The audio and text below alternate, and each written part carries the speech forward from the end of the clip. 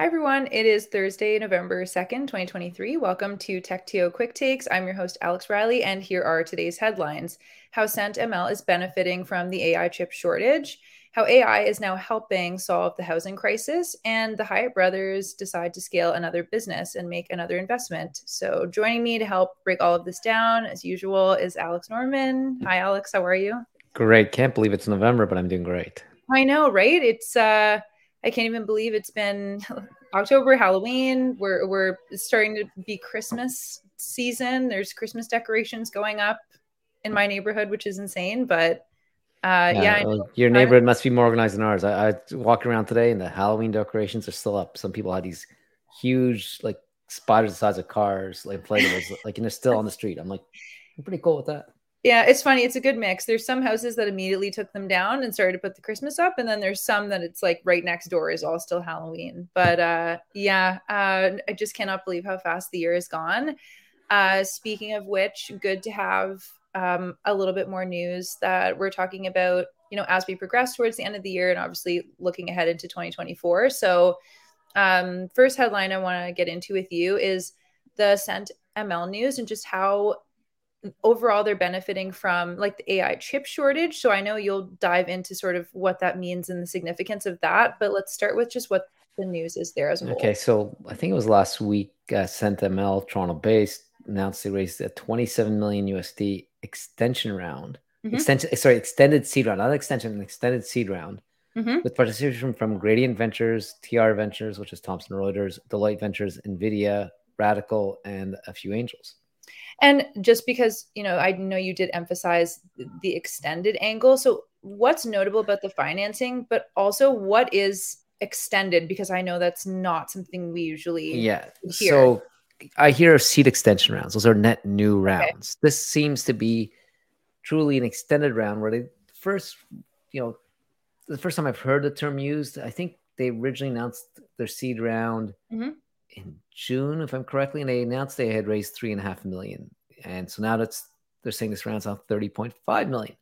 And so not very often you hear that, and that's a very impressive extension. Mm-hmm. Um, and from what I could read, this round will include equity and safe investments. My guess is, despite this being pitched as an extended round, that most of this came on safe investments at a much higher valuation.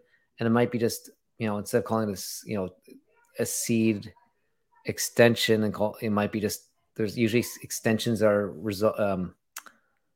associated with companies that haven't made enough progress to get to the next letter round, like the A round or B round. So I got an A extension. So maybe this was the facto and the valuation, everything. And usually extensions are very similar to the previous round. So this feels kind of somewhere like more like a seed or going to an A, but they didn't want to call it for A for a reason. So just very weird nomenclature, especially Yeah. because it looks like safe investments, my guess, at a higher valuation. The other thing I found interesting was to see the participants. You know, especially given that this might be offsetting some of the demand for AI chips. There was NVIDIA. So, hey, NVIDIA sells AI chips. I don't know if there's a hedge saying, hey, if someone's going to make our chips less in demand, we'll get the upside on that. Meanwhile, you got Gradient, Deloitte Ventures, and TR Ventures, which are all corporate venture arms. Google is Gradient, Deloitte's Deloitte, and Thomson Reuters, and they're all have very different objectives. So it's just interesting so many corporates in here. And just to speak specifically about, I mean, we call it the AI hype cycle, if you will. There has been a lot of specifics around this hype cycle and just sort of what it has been taking for companies to raise around even at all. So why in this case were they, able to dominate this hype cycle and also just raise such a large seed round? So I want to get back to the venture capitalists and firms investing in the takeaways, but let's talk about why this was exciting and why they Mhm. were able to demand. If you look at the AI hype cycle, what do you want? You want a team that's very credible in knowing the future of AI. Well, this team was professors and PhD students from U of T Computer Science Department, the department of Jeffrey Hinton, the department that created the previous AI cycle that's gone into this one. So anyone that comes out of that faculty seems to have magic, pixie dust sprayed on them. So Mhm. team, you got a very credible team from an AI research perspective. Then what they're doing here is they claim to improve the performance of machine learning models, meaning that they will require less AI compute and AI, therefore less AI chips. Perfect for a market that is short on AI chips. So like if you read about the biggest bottleneck in the whole AI revolution is we can only make so many chips so fast, and there's a shortage of it. So hey, here's a solution for a shortage that's holding us back. And if you look, there's what we call competitors or comparable transactions. Mosaic ML sold for 1.3 billion. Another potential competitor, OctoML, has raised $85 million already. So it doesn't look like the value. There's upside returns and valuation too. So, and just give you an idea like why this is attractive. Like going back to the second point here about the chip shortage. Apparently, they're selling $53 billion of AI chips a year, and there's significant supply issues, right? They can't get them faster, can't make more of them. So if you think about CNML delivers on what they promised to do, and they claim they can optimize and reduce your requirement for compute by 80%. There's a huge market to be captured, and they're believable because of this pedigree. Right. So easily multi-billion-dollar outcome if this works. And with every, deal, obviously there are risks that are associated with this. So just what is something that the community should be paying attention to in terms of risks, and also like from an investor perspective too? So I think the first, some product adoption, there might be a perception risk. I think developers believe that their algorithms can be optimized, but saying, hey, we're going to cut 80% here. Maybe this comes there's nothing. Lots of people that are very rational will say, hey, you can't cut 80% of my cost without seeing some detrimental effects of performance. And so this may be too good to be true and have adoption problems because of that, and which may make it hard to get the sales and have a problem down the road. The other one, I think there's a bit of a market timing. You're in an AI hype cycle. You are at a chip crunch. So people are looking for ways to be more effective, to need less chips. And if you look back at the history of chips, there's booms and busts where, if you go back to COVID, we were shipping computer chips were in short supply because everyone was buying a new laptop or desktop for work at home. And at that point, optimization software would probably be useful if you can come up with another alternative. Then you went into a bust. So all of a sudden the cost of chips fell, and it was easy to get. And so even if you can optimize the cost, cost savings is going to be as great. So there is, I believe, we're in a going to be a boom bust cycle with its chips, and how the economics impact how the need for efficiency may have an impact on the ultimate demand for them. And just, lastly, you can keep this one short, but just, do you have any final takeaways for our community around this? Two things. One is the AI hype cycle still has a long way to ride. And I think the second one is look at the venture capitalists around the table. You have a bunch of corporate venture capital arms. So, I think we've mentioned a few times as the slowdown was happening, the corporate venture capital arms seem to be very flush with capital, and they're willing to deploy it. So you should be knocking the doors. I think also what's interesting here is, I don't know what the valuation was, but corporate venture capital arms, depending on their incentives, are sometimes a bit less price sensitive, and they want to be more for strategic reasons or other rationale. And so I think we're going to keep on seeing more CVC participation, and founders would be doing themselves a disservice by not talking to the corporate venture capital arms. Okay.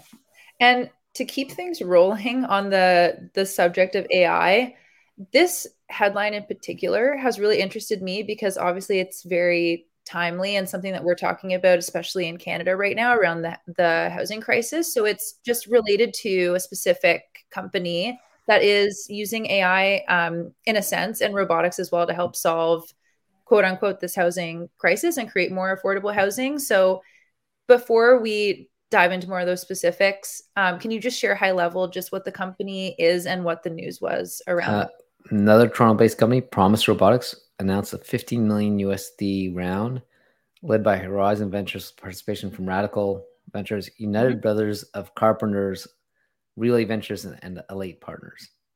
And just again, very interesting and niche, but what is Promise Robotics? What do they do? Like what technology are they utilizing So for they're using their combination of AI and robotics to the enable the building industry to automate housings using a flexible approach to automation. So like most people, when you hear automation, you think of like the robots on an assembly line for a car manufacturer. You've Yep. got these hands, one's constantly painting, fume, like one's probably like riveting the doors on. What Yeah. Promise Robotics is saying is, hey, we've got these flexible robotic arms or robots, and it'll be Hmm. trained by smart AI to basically take each bespoke project and find the best way to automate it. So, and as they get smarter, AI will make it more efficient, and they can build, and they're flexible enough to build a single unit to a multiple unit house. And so just in terms of the like making more sustainable and affordable housing, I guess like how would this contribute or I guess make an impact So in this category specifically? let's break it to sustainability, which is Okay. very important. And Yep. um, hypothetically, using promised robots will reduce the time it takes to build a house and the waste while building.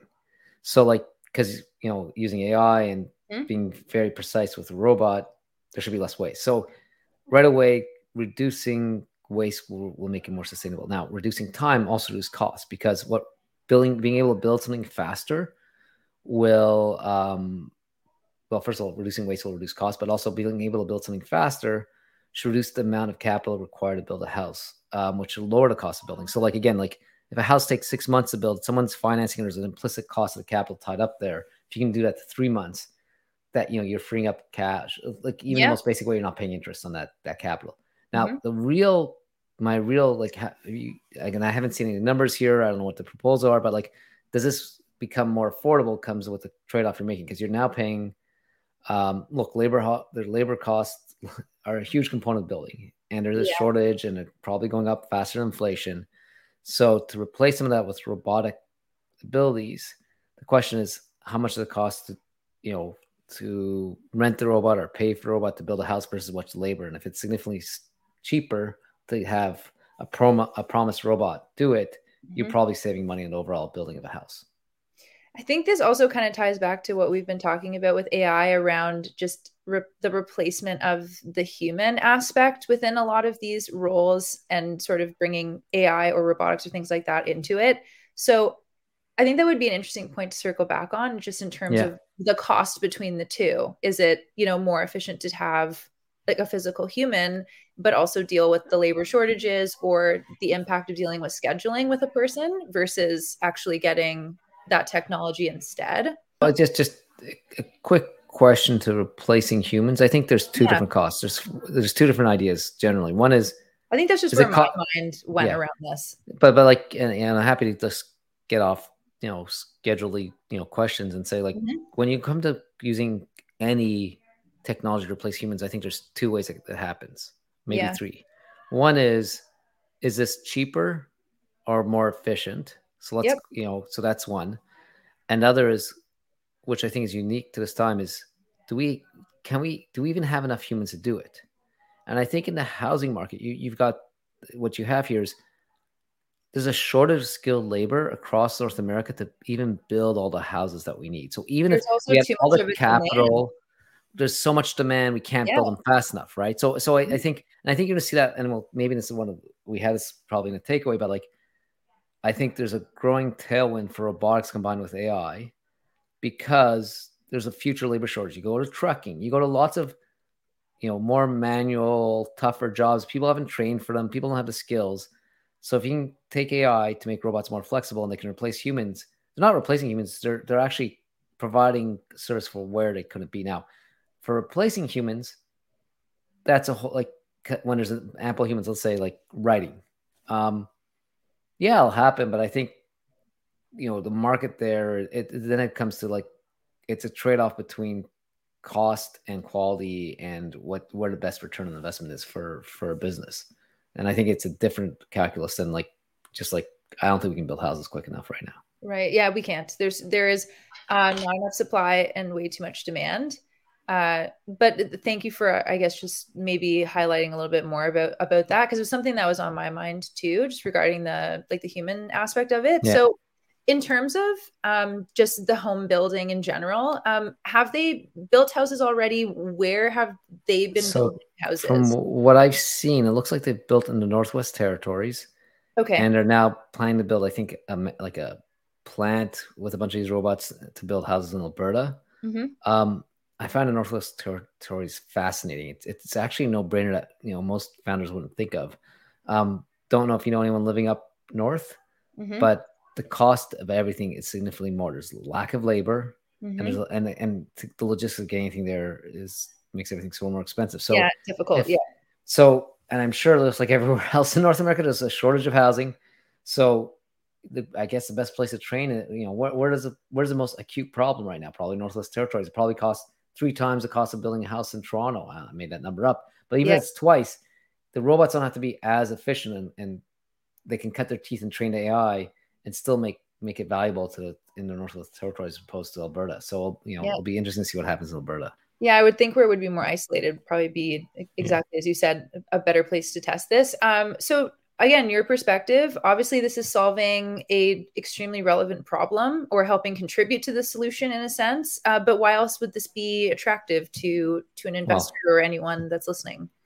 I think at the high level, anyone that's listening to this knows what a big opportunity the housing market is to build Mhm. new houses, right? So if you can be cost effective, the leader in building these, and also have an ESG angle, that is a no-brainer investment. If it can scale up and make the margins. The one I found most fascinating from investors, United Brotherhood of Carpenters Investing. Never seen their name on a cap table before, and again, Okay. you'd believe to some extent that these could be. You can argue in the long run is competitive Yep. for carpenters. Probably in the short run, if they can help build houses faster, probably creates more work for carpenters. So it's just interesting to see that investor at the table. Yeah, yeah, definitely. And we shot out a bunch of takeaways already. I just think from the points we mentioned, but are there any additional ones that you want to highlight for anyone that's listening? Well, I think we're starting to see a new robotics investment wave. Goes back to what I said about AI. So traditional robots, they could automate. They weren't smart and they weren't flexible. So they're built like, again, back to car manufacturing. That hand that comes out, uses sensors. Okay, it's time to paint the side of the car door. Now what you're seeing is AI teaches robots how to be responsive to the situation and be more flexible. And the technology of building robots has increased to make it more flexible. So I think you're going to see AI plus robotics combined to see a lot of new startups that get funded in the robotics space. And it goes back to also the labor shortage in many industries. So there's a need for them. There's the capability. The why now is there from an economic perspective. The why now is there from a technology perspective. I think we're going to see more and more robotics based companies. I also, going back to what I said about, I love how promises, they found hypothetically geographic area to customer with the biggest pain point that was Yeah. willing to pay the most for it, started there, and then they could get that wedge into the market and probably drive costs down for more competitive markets. It's very smart ideas. Very smart idea. And again, making an impact on something that truly affects everyone. And I think that's also what we found to be Oh, come on, successful with. Riley. I thought you had 7 or 8 houses already, so you don't need any more. Unfortunately, no, that's not the case. I feel like if anything, for my age group and generation, it's become even harder to approach the subject of purchasing a home. And there's a lot of support is needed, obviously, but it's a whole other can of worms to even just talk about the demand and the supply that's even available for the demand. So this one was an interesting one for me. So thanks for diving a little bit more into it. Maybe one day I'll have 7 or 8 houses. That would be great. Well, I guess we'll see. Today's episode is brought to you by Float. Say goodbye to the old way of managing spend. Float's smart corporate cards allow you to spend, track, approve, and reconcile all your Canadian and US dollar expenses in one simple to use platform. Float's physical and virtual cards are backed by customized spend controls and real-time reporting to help you manage your company spend. You can set up instant reminders to easily text, email, or upload receipts as soon as a purchase is made. It also has the ability to be directly integrated with QuickBooks, Xero, and NetSuite, making your month end a breeze. To learn more about Float and how they can support your business and financial goals, go to floatcard.com.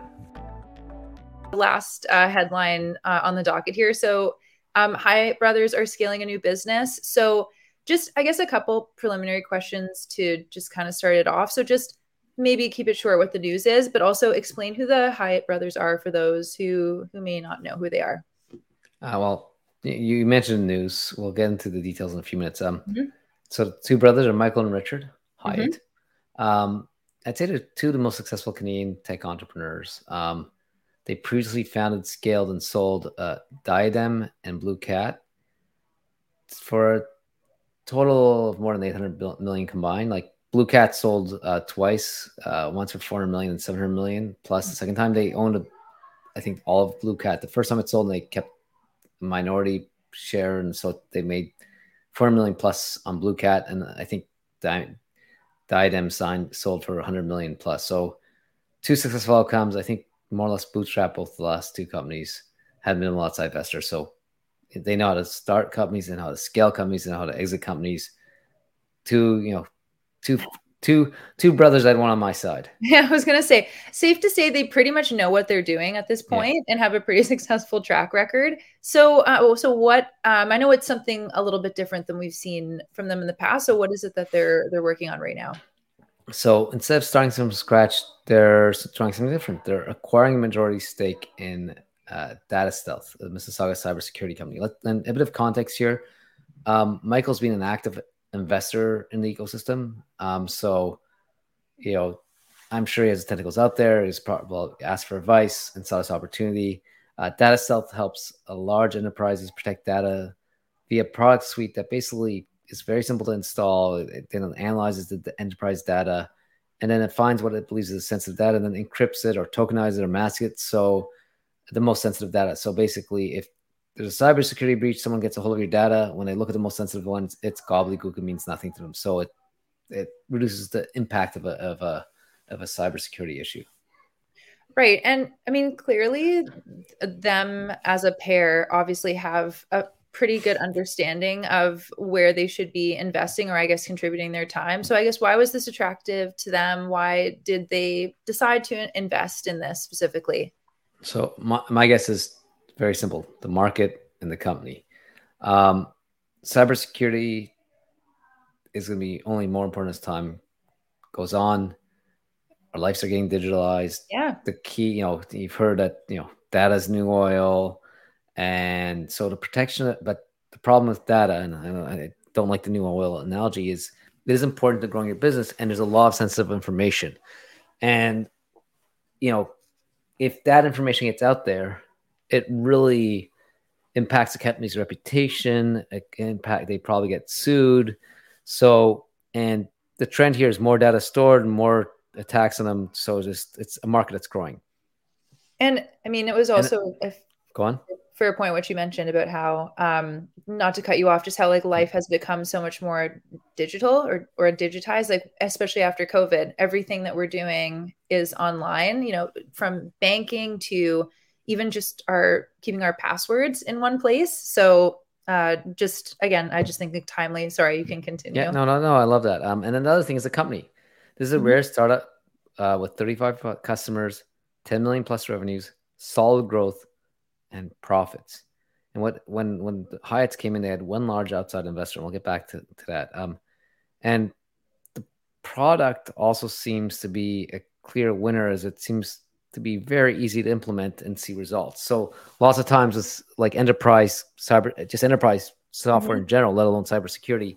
It can take 6, 12, 15 months, and there's a huge implementation process. This seems to be pretty simple to implement. So you got a company that's growing quickly, has a nice base of revenues, is profitable, and has only one outside investor. It was attractive.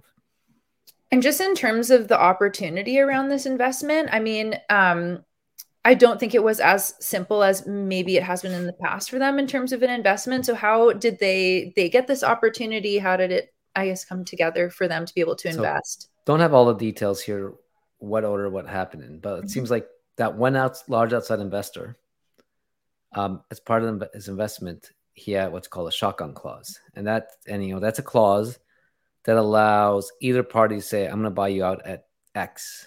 And then the other party then can either have a choice of buying you out at X or making the person that made that offer to actually stick to it. So what happened was the management team and this investor did not agree on the future vision and where the company should be headed. So one of them pulled a shotgun clause. It was used to purchase the shares of the outside investor. And then the company's basically management team turned around and sold some of that ownership, to the Hyatts, who will be active investors. There'll be board members, and Michael's going to help with sales. Right. Richard's going to help with the technology. So, it was very interesting to see how this happened. And just lastly, to kind of, sum it all up, obviously we kind of chatted about, our life is only going to become more digital, and it already has become so digital in terms of cybersecurity. It's just going to become more important. So what else besides that makes, any interesting takeaways or makes this particularly interesting for anyone? Other than that one, I think when founders raise money, they typically focus a lot on valuation and explicit controls. So they say, how much am I selling the company for, what price, and what's that make me worth? Then they look at stuff like, okay, what can I do with and without the board permission? Can I hire this person? What can I pay myself? And I'd say most founders tend to, read other stuff, the drag along clauses, all these other stuff, which I think is templated, which they think they understand and they think it's pretty benign. Mm-hmm. I think you need, just a reminder that founders need to understand all the clauses. Like in this case, and so do investors, right? And I think in this case, it helped the management team because, and shotgun clauses, I don't think are as common as, if you read a Global Mail article, I think they make it sound like it's pretty common. I don't think they're pretty common. But as a founder and investor, you should understand what the meaning of any of those clauses are, especially the less experience you've had it. Because the more experience you've had as an investor, the more times you've founder, you understand the ins and outs because you'll probably seen them play. But make sure you understand what's in your contract and how it can be useful or damaging to you in the future. Then I have saying, once an operator, always an operator. The reason that we talk about serial entrepreneurship is that lots of operators sell their company, have a very successful exit. Then they find that they really miss building stuff. And I'm not sure that's the case here with the Hyatts, but it sort of fits that narrative that, they're not going to be, full-time operators, but they seem they're going to be pretty active. Yeah, there's always going to be a need for some kind of involvement aside from the investment piece. So, I think those are great takeaways. Just before we go, just a couple of pieces of news that I want to share. So we have an event very soon, actually, on Monday, on November 6th at Rotman again. So it's our premium event. We have, in my opinion, I think some of the best speakers. I know you can probably share a little bit more about who's attending and who you're excited for, but November 6th, we have an event at Rotman. Again, tickets available on our website. Well, I'd say Amar Varma. Yeah. If you haven't heard Amar talk, you have to come and listen to talk. This guy has invested in companies, scale companies, sold companies, has a new one. I think if you want someone who understands tech in the Canadian ecosystem, you have to come hear Amar speak. Anything I missed, Alex? I know there's a few coming up. I think that's it. Okay. All right. Well, on that note, Alex, thank you as always Thank you, Alex. Break it down. No problem. If you enjoyed today's episode, don't forget to like and subscribe wherever you're watching or listening. And we will be back in 2 weeks with another edition of Techtio Quick Takes. And until then, we'll see you on the inside. We're in the business of delivering impossible things. We're in the business of delivering things that nobody's ever seen before. If you build that culture, you'll come up with really cool and innovative stuff, and literally could be in the next multi-billion-dollar idea. So this conversation is largely going to be about scaling yourself and scaling your leadership team. I want to talk about one of the biggest struggles that I think a lot of startups face early on, which is building initial traction.